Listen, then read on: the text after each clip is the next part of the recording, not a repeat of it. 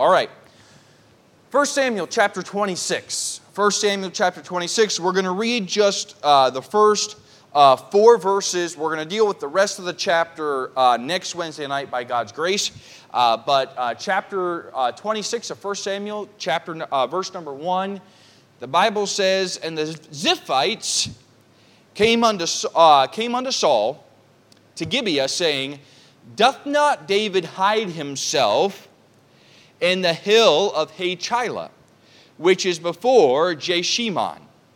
Then Saul arose and went down to the wilderness of Ziph, having 3,000 chosen men of Israel with him, to seek David in the wilderness of Ziph." Deja vu. Sounds like we're going back on the merry-go-round again. "And Saul pitched in the hill of Hachilah, which is before Jeshimon by the way. But David abode in the wilderness, and he saw that Saul came after him into the wilderness.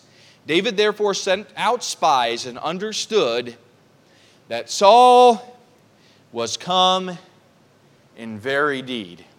Saul was come in very deed. Saul's back. The title tonight is Let God Deal with It. Let God deal with it. Let's pray. Dear Heavenly Father, Lord, we come before you tonight, and I just ask for your help in preaching your word. I pray that you would speak to our hearts, that you would encourage us, that you would challenge us, you would help us. In Jesus' name we pray. Amen. We are in the life of David, a heart after God's own heart. But sometimes things can be finally seeming to be settling down, right? Things can finally seem to be smoothing out, and then everything shakes up again, right? Things can be going somewhat smoothly, and then out of nowhere, everything can change in an instant.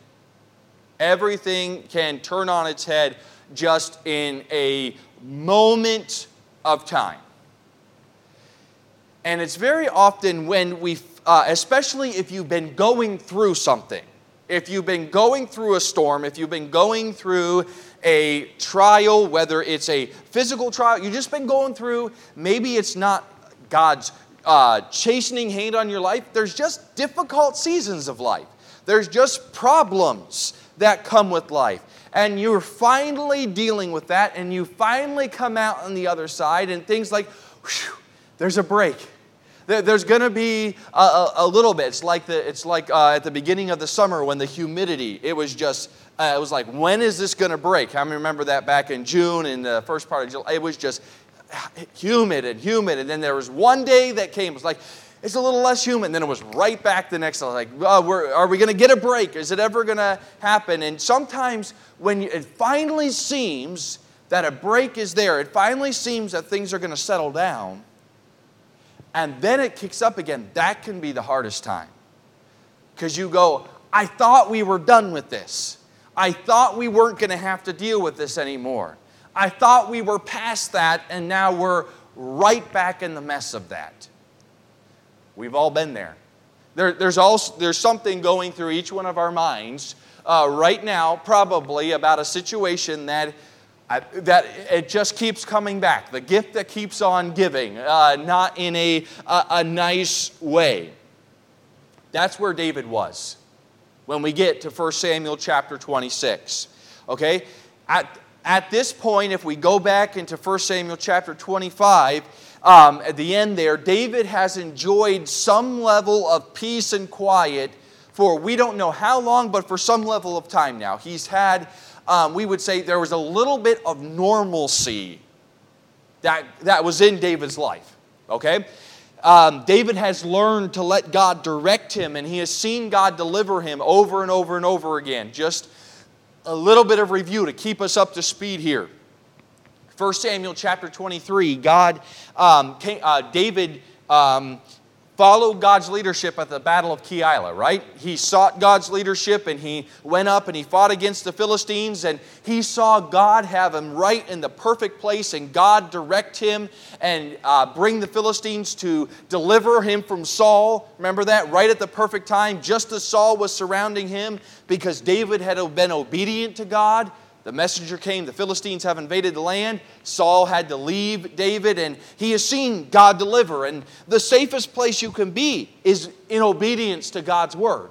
That there are so many dangers and traps. There's so many temptations that we avoid if we just stay obedient to God's word, if we're not there in the first place. And David has been learning that. And then 1 Samuel chapter 24, David was in the cave with his men. Remember that? And Saul had been chasing David, and he comes into the cave. And David's own men were telling him, the Lord has delivered Saul into your hand. God's promises are coming true. And David kept his head when everyone else around him was losing theirs. David stayed in obedience to God's word. We learn this. You and I can't help, quote unquote, accomplish God's will. It's got to be God who does the work. We just stay obedient. We don't help God by taking matters into our own hands and trying to work things out and trying to orchestrate when it's not what God has said. It's never right to do wrong. It's never right to do wrong. Two wrongs never make a right. However, all the different ways, David said, no, I can't disobey God even though that would seem to help me get to the throne. I can't take a shortcut. I have to let God do it. And so David learned that. David had seen God save him from the Saul that was in his own heart. Remember that with Nabal. How Nabal insulted David in every way that was possible. And David said, I don't have to put up with this, but God sent Abigail to give him some wisdom and say, you don't want to do this. Don't follow your own heart. Stay obedient to God's word. David almost lost everything at that point. If he had gone and done it his own way, but the Lord taught him, no, there's a bit of Saul in your heart, and you have to guard against that. You have to trust me. Stay obedient to me. Don't take out your sword. Trust that I'm going to take care of it. And God did take care of Nabal, right? God smote Nabal. 10 days later, Nabal died. By the hand of God, not by the hand of David. David didn't have to do anything. He had to wait, stay obedient to God. You can't fulfill the desires of your heart and serve God at the same time. That's why we have to serve God, and God will fulfill the desires that He gives us. That's the meaning of the verse. Delight thyself also in the Lord, and He shall give thee the desires of thine heart. David had some desires, but he wasn't delighting in the Lord. Everybody see that? And that's why God had to stop him. Once he began delighting in the Lord, God took care of the problem in His own way. God took care of it. David was learning, our focus needs to stay on God. Don't let the problems, don't let the situations, the insults, the hurts, don't let that consume our minds. Okay, that was about 4 sermons there in the last 5 minutes. But I hope that just kind of refreshes some things and gets some of the context and what David's been going through back in our mind. Remember, everything in the Bible has a context. David hasn't just, we covered this in the last weeks, this has been months of David's life, even years that he's been enduring, where he's been on the run for Saul, where he's been putting up with this, where he's had all of this pressure besides that of taking care of his men on him. This has been going on for some time, but as we go back, we can clearly see how God stepped in. Okay? They say hindsight's 20/20. Right? David couldn't see how God was going to work on this side of the situation, but especially now that we have the book of 1 Samuel, we can look back and say, wow, look what God was doing. And God really was on the throne, and God really was working and orchestrating in that situation and protecting and moving. He was working out the situation with God's wisdom, with God's power. And after the incident with David in the cave, okay, David showed Saul, I could have killed you, right? Here's a piece of your robe. This is how close you were to death, Saul. I want you to know that I wasn't here. That I wasn't going to kill you, that I'm trustworthy, that I'm not out to get you. Don't believe what other people are telling you. And so Saul went back to his home. Saul went back to Gibeah. And he left David alone. And for a brief time, David almost has a semi-normal life. He brings Abigail, Nabal's wife. Nabal died. He marries Abigail and sets up house, so to speak, and begins to operate in a somewhat normal life. The Bible says there he also took another wife, and the Bible never condones or blesses polygamy, all right? And obviously that is not something that's supposed to take place, even though we see many heroes of the faith participating in it. Here's the principle and the warning for us. That was very common in that culture. That was very acceptable in that culture. But it wasn't condoned or commanded by God. The law did not say expressly prohibit it, but it was not promoted in the law. And the principle is we should not let society, we should not let the culture dictate how we live our lives. We should let God. I don't believe if David had really sought God on this, he would have said, yeah, you need to marry as many wives as you want, okay? There's faults in all of the biblical characters because they're human just like we are. And so, but the principle is, don't let culture determine how we're supposed to live God. But that's what David was doing. He was saying, you know what, I'm going to settle down. I'm going to begin to live somewhat of a normal life. And with David's marriage to Abigail, we don't know this for sure, but from the way things work, it's very possible that some of Nabal's wealth, remember he was a very wealthy man, he had 3,000 sheep, he had a number of camels. It's very possible that a good amount of those resources, of those finances, came into David's life. And now he had means to take care of his men, and now he had means to set up a house somewhat. And so we would say this, things are looking up for David. And even though he should not have been in multiple relationships here, David and his men, as far as the text tells us, is still doing right. They're still trying to serve God.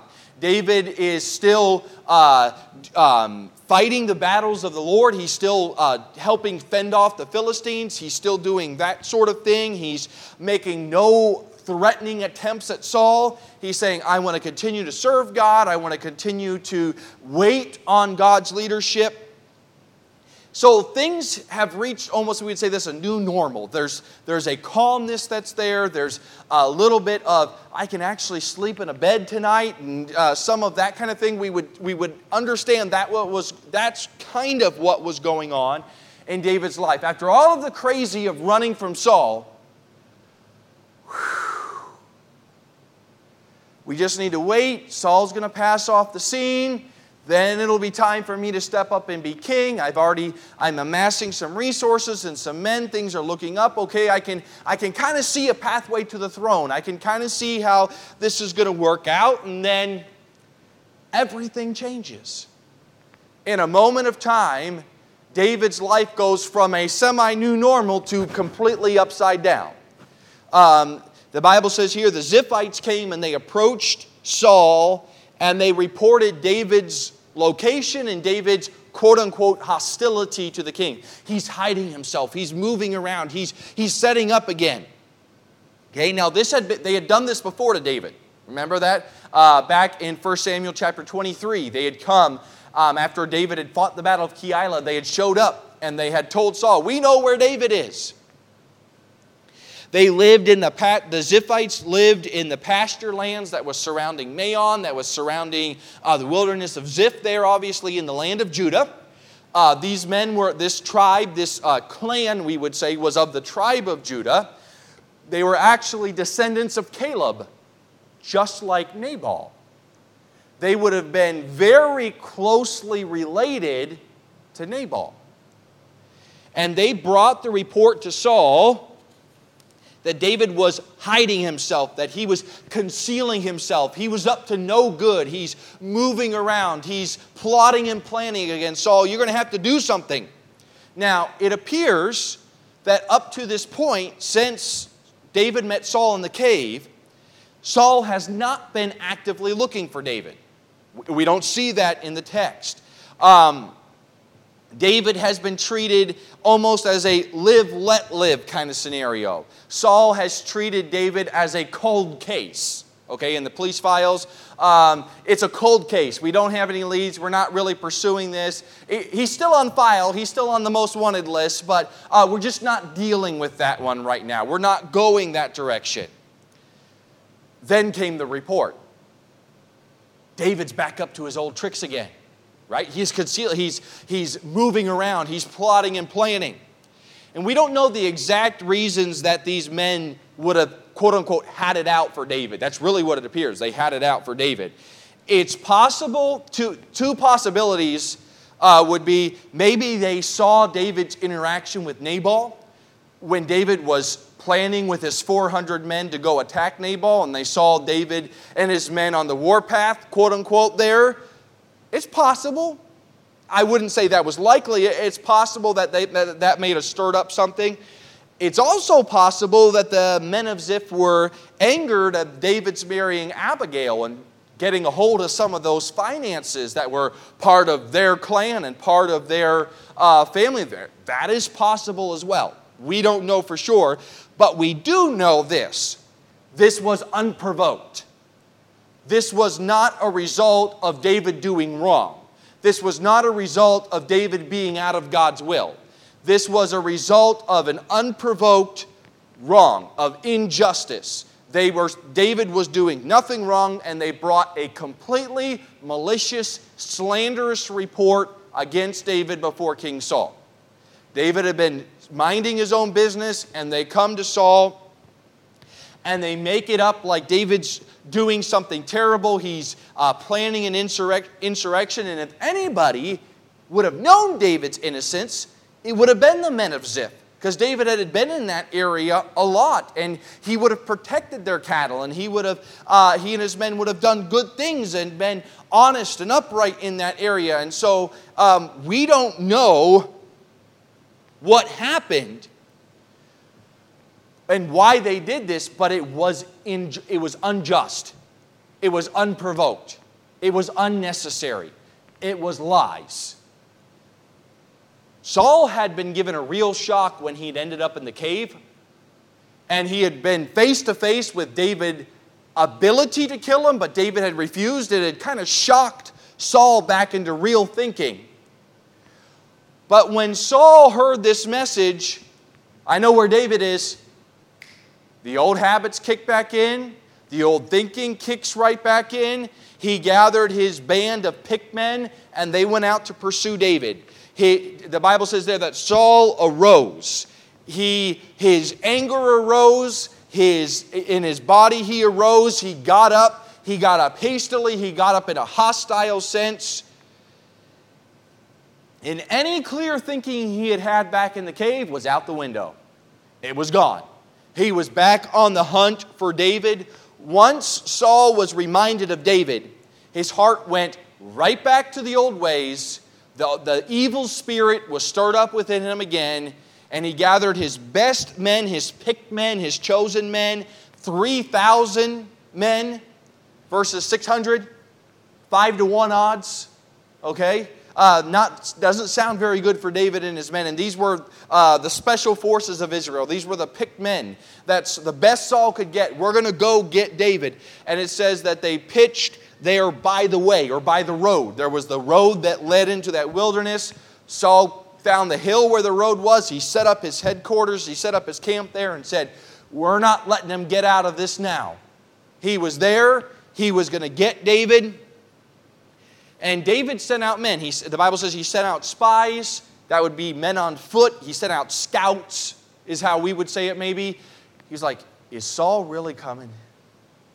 Are we really going back to this? I thought Saul would have maybe had a little bit more sense. And they come back. It's Saul. It's not a Philistine band, it's Saul. It's soldiers of Israel. We can't go attack them. They're our own people. We're kind of stuck here. Saul's come out. Now, we might ask this. Why did Saul come out after David again, despite having been plainly confronted with David's innocence, with David's trustworthiness there in the cave, right? If you wanted any more proof of David's innocence, it was right there in the cave. David had the ability to completely take out Saul. Saul wouldn't even known what would have happened. And yet David restrained himself, and David said, Saul, no, you're still the king, and I'm still honoring and respecting that.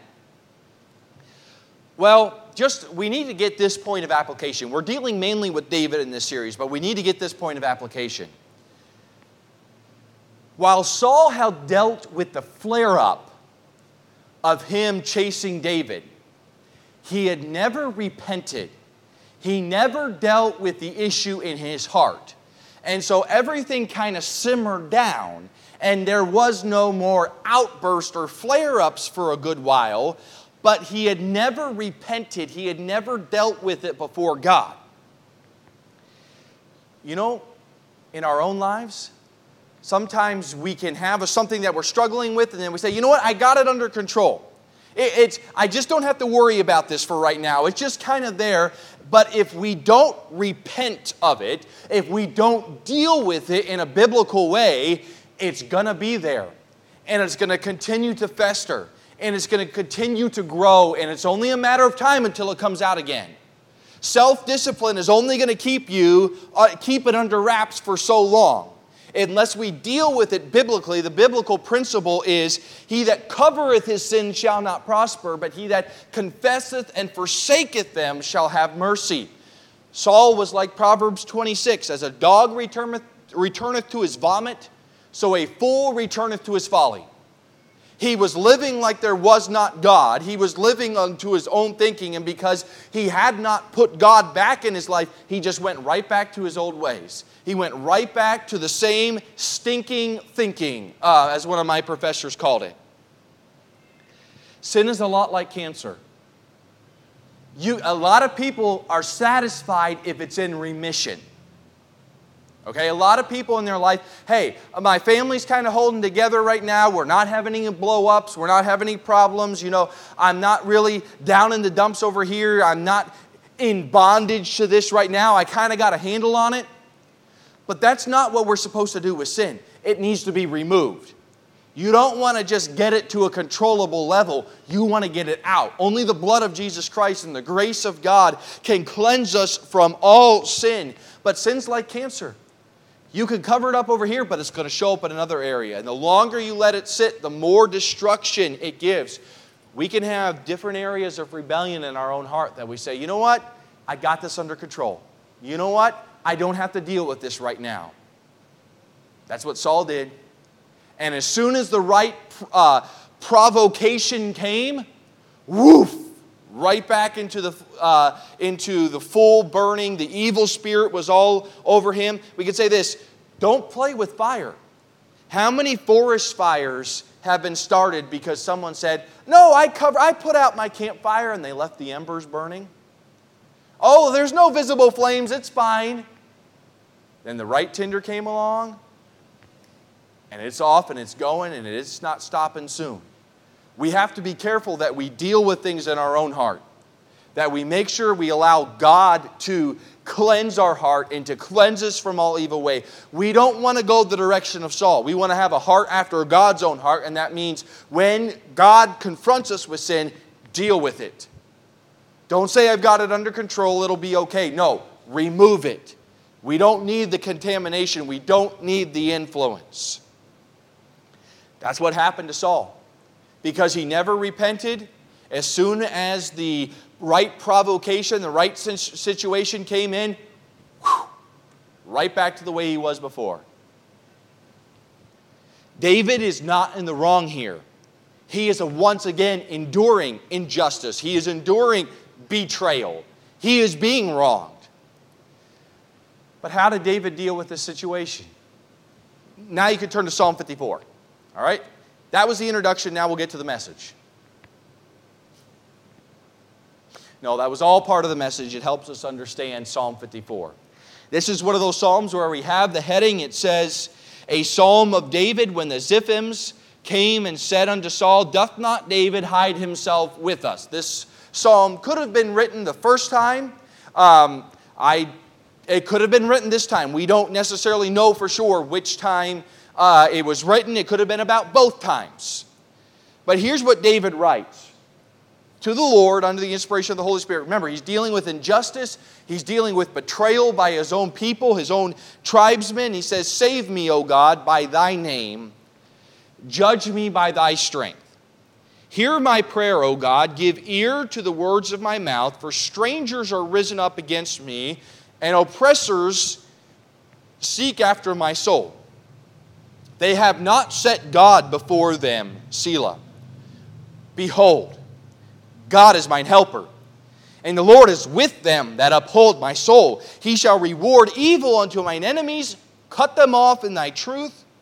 I will freely sacrifice unto thee. I will praise thy name, O Lord, for it is good. For he hath delivered me out of all trouble, and my eye hath seen his desire upon mine enemies." When faced with the situation turning upside down again, when faced with, oh, we're going back into this situation again, what did David do? He first called out to God. And he prayed for God to rescue him. In the Hebrew, the actual, they don't use the word order that we do in English. And so they can move words around to put emphasis. And so it starts with, "Oh God." That's the beginning of the psalm there in the Hebrew. And it's placed first for emphasis. David's saying, I'm starting with you, God. I'm starting with you. And the Hebrew word there, Elohim, it is a plural word. It's a plural noun that speaks about the one God. It's a plural of majesty. It's talking about the glory of God, the self-sufficient, the self-creator, the almighty God, the one who created this universe. That is our God. And David's saying, as I'm seeing things turn upside down again, I'm going to start with who God is. And I'm going to plead with God to save me. Will you deliver me? The idea there is to give width, to give breath to. Lord, he's saying, God, it feels like the walls are closing in around me. Will you save me? Will you open it up? Will you deliver me out of that? He's saying, will you deliver me by your name? By thy name. When you're crying out to God and you're going through something, one of the things that can help is just to remember the name of God and what's connected with that. David's saying, save me because of who you are. Save me, I know your reputation. I know that you are all-knowing. I know that you have all wisdom and that you have all power and that you have all grace and that you are the one who parted the Red Sea and you are the one who opened up the way and you are the creator God. You are the creator God. Sometimes when you're going through things, the best thing you can do is stop and remember who God is. And when we remember the immensity of God, it kind of puts our problems in perspective. When we remember the greatness of God and what has been no factor for Him. The walls of Jericho. He said, march around 7 times so you know they won't come down and then they'll just disappear when I say so. When you obey me, the walls of Jericho were absolutely zero factor. God just, and in obedience to God, they disappeared. The Red Sea parted. The world was created because of who God is. And David's saying, deliver me by thy name, by who you are, by your power, by your grace. And then he says, judge me in thy strength. The idea of judge there is not necessarily to examine me, but the idea of to be a judge. Will you bring my case before your court? Will you bring my situation into your presence and will you examine what's going on? Will you offer a ruling over what's going on in my life? You have the power to deal with this situation. I don't. Your honor, will you take care of this situation? Does everybody see what David's praying for? He's saying, you're in control of this, I am not. He's like, God, I need you to be my lawyer. I need you to be my judge. Will you handle this? Then in verse number 2, he says, hear my prayer, O God. Give ear to the words of my mouth. David is not praying as if God's not listening, God, will you please listen to me, please? No, he's praying because he knows God is listening. And he's saying, Lord, I want this to come before you. I want you to hear and listen. And will you give me your ear? Will you listen to what's going on? But he's praying, expecting God to listen. If you're a child of God, we have that promise that if we pray, God is listening. God already knows our situation, and we can bring our request. We can bring our needs before God, and he's already there. Here's what David's saying. He's saying, Lord, I'm laying this at your feet. Lord, I can't handle this. Will you take care of this? And in verse number 3, really what David does is he lays out the situation before God. You know, when we're praying, though God knows the situation, we are to make our requests made known unto God. Lord, this is what's going on. And this is what this person is saying. And this is what the bills are, and this is what the health situation is, and this is what's going on here. Let me lay the situation before you. David says here, strangers have risen up against me. Risen is just the past tense of when it says Saul arose. It's the same Hebrew word there, that they're coming with a hostile sense. They're coming against me. They're seeking my life. And he uses the word strangers, which would be a term used for someone outside of the covenant relationship of Israel. It was used for someone who was a heathen, someone who did not know God, a stranger, someone who was of a different nationality, and yet it was Saul of the tribe of Benjamin. It was the Ziphites of the tribe of Judah that were coming against David, and David saying, my oppressors, my formidable enemies, those who are seeking to destroy me, are acting like the heathen. They're acting like there's no God. In fact, he says this in the end, they have not set God before them. Okay? What he's saying is the decisions they're making have been made as if God is not, as if you're not on the throne. They're not thinking about you at all. They're not consulting you. They're not seeking you. They're making decisions in their own wisdom. They're acting like you don't exist, Lord, and they're coming against me, against your will and against your word. What they're doing is wrong. By the way, what takes place in our society and what take the most hurtful things that take place in our world is when people make decisions and they have not set God before them. Even as Christians, it's possible to live like a practical atheist. Here's my day. Here's my things. This is what I need to do. Yada, yada, yada. I get it in line. And we never stop and set God, what would you want to do? God, how would you handle this situation? God, what's your will for me today? God, will you help me to serve you and keep you in my mind and keep you as the focus and honor and serve you? Will you help me to do that? They weren't doing that. By the way, that's why they were chasing David, because God would have never led them to do that. So what David does is, as he's dealing with this situation, he says, Lord, I'm going to have to lay this at your feet. Lord, will you take care of what people are doing against me? And then he uses the word Selah. It basically, from our understanding, it means stop and think about it. It's a pause. And then the idea, the mood of the psalm shifts. We would say it almost goes from a minor key to a major key. It goes from something a little sad and somber to something joyful. And he begins to rejoice in who God is. In this situation, as everything is turned upside down, David is rejoicing. He says, behold, God is mine helper.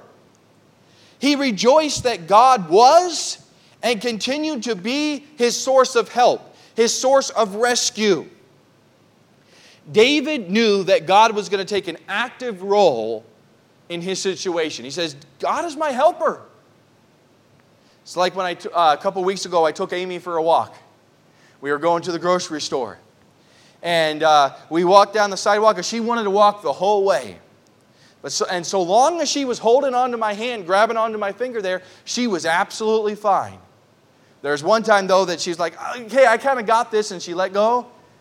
She tripped, but I was right there, scraped her knee just a little bit, but I picked her up, got her back up, dusted her knee off, make sure she wasn't hurt. Say, God, you're my helper. you're there to stand me back up again.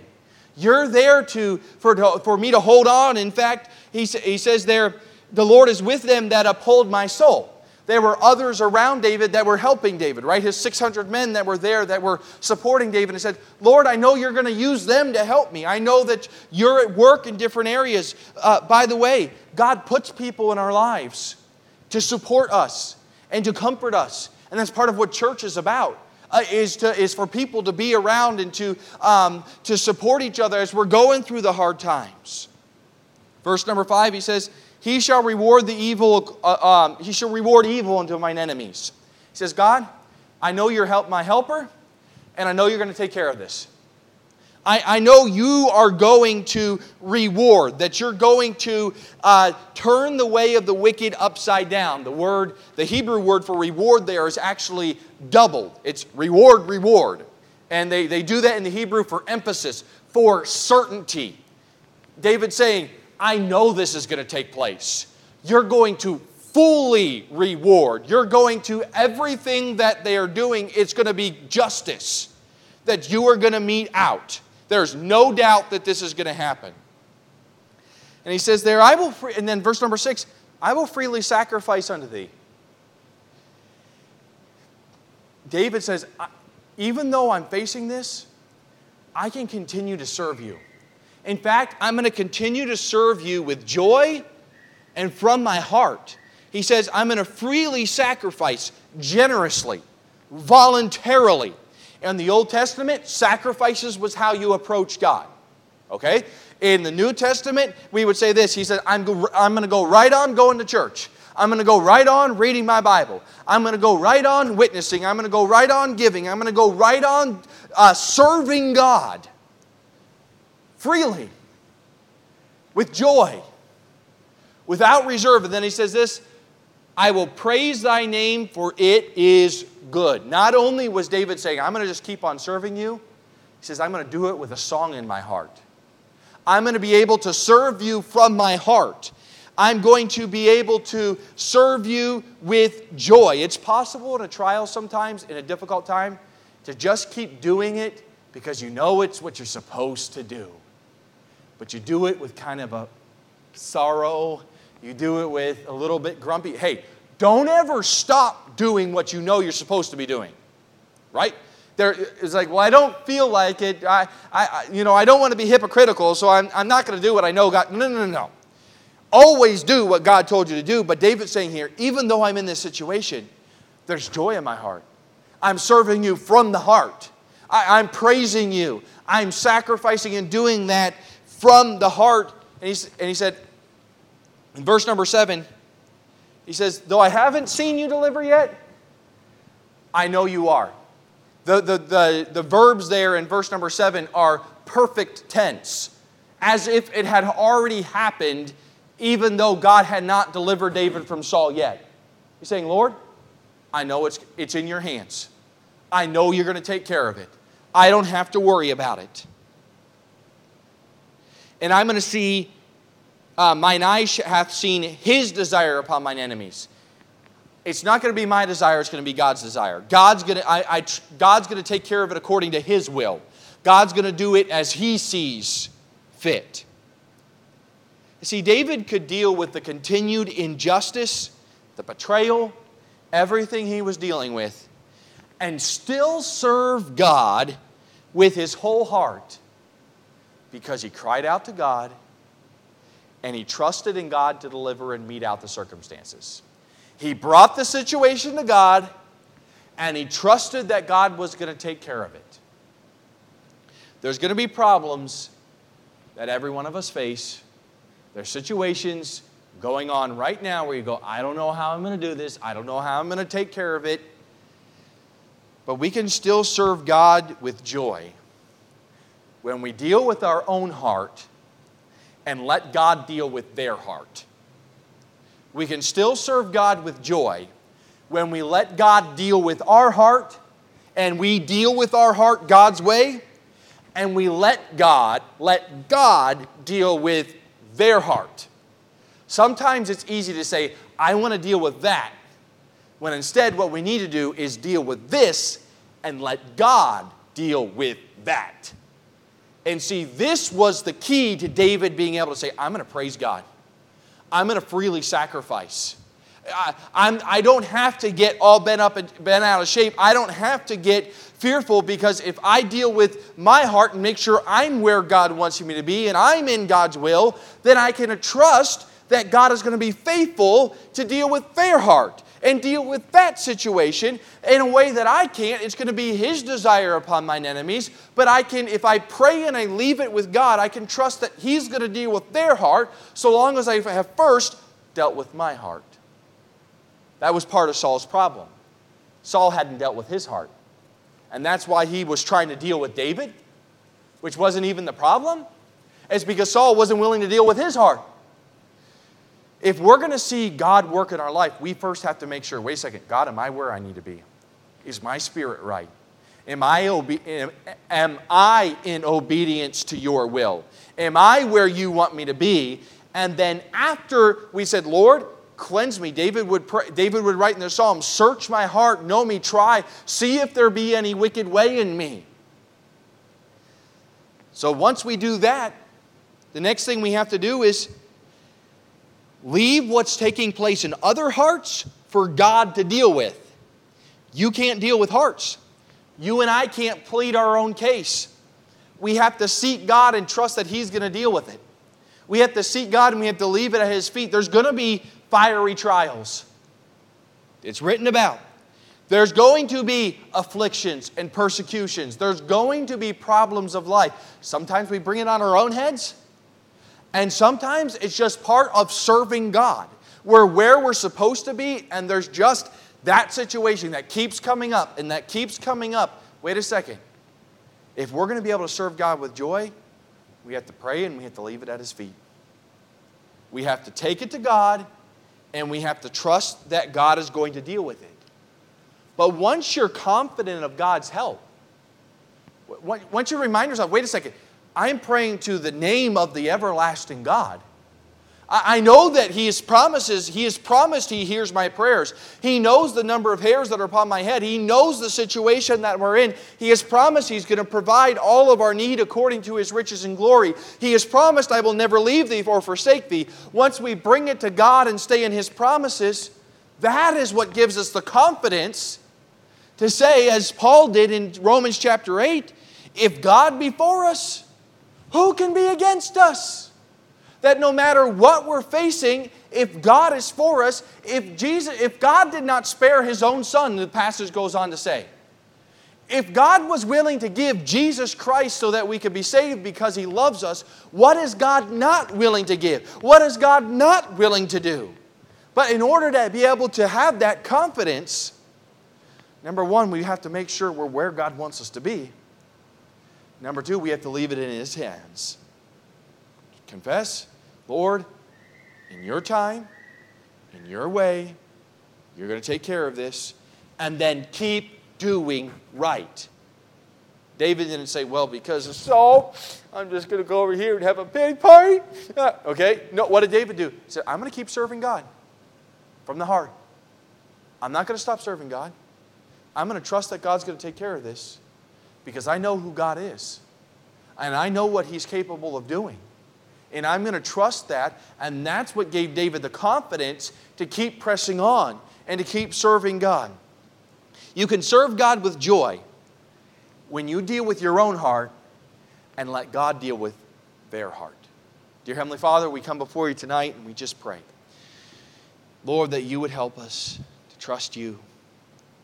Lord, there's many burdens that each person here is bearing. And I pray, Lord, that we would know You better. We would serve You. And Lord, that we would be able to do it with joy. In Jesus' name we pray. We'll take a moment. The Lord has spoken to your heart. Let's do some business with the Lord.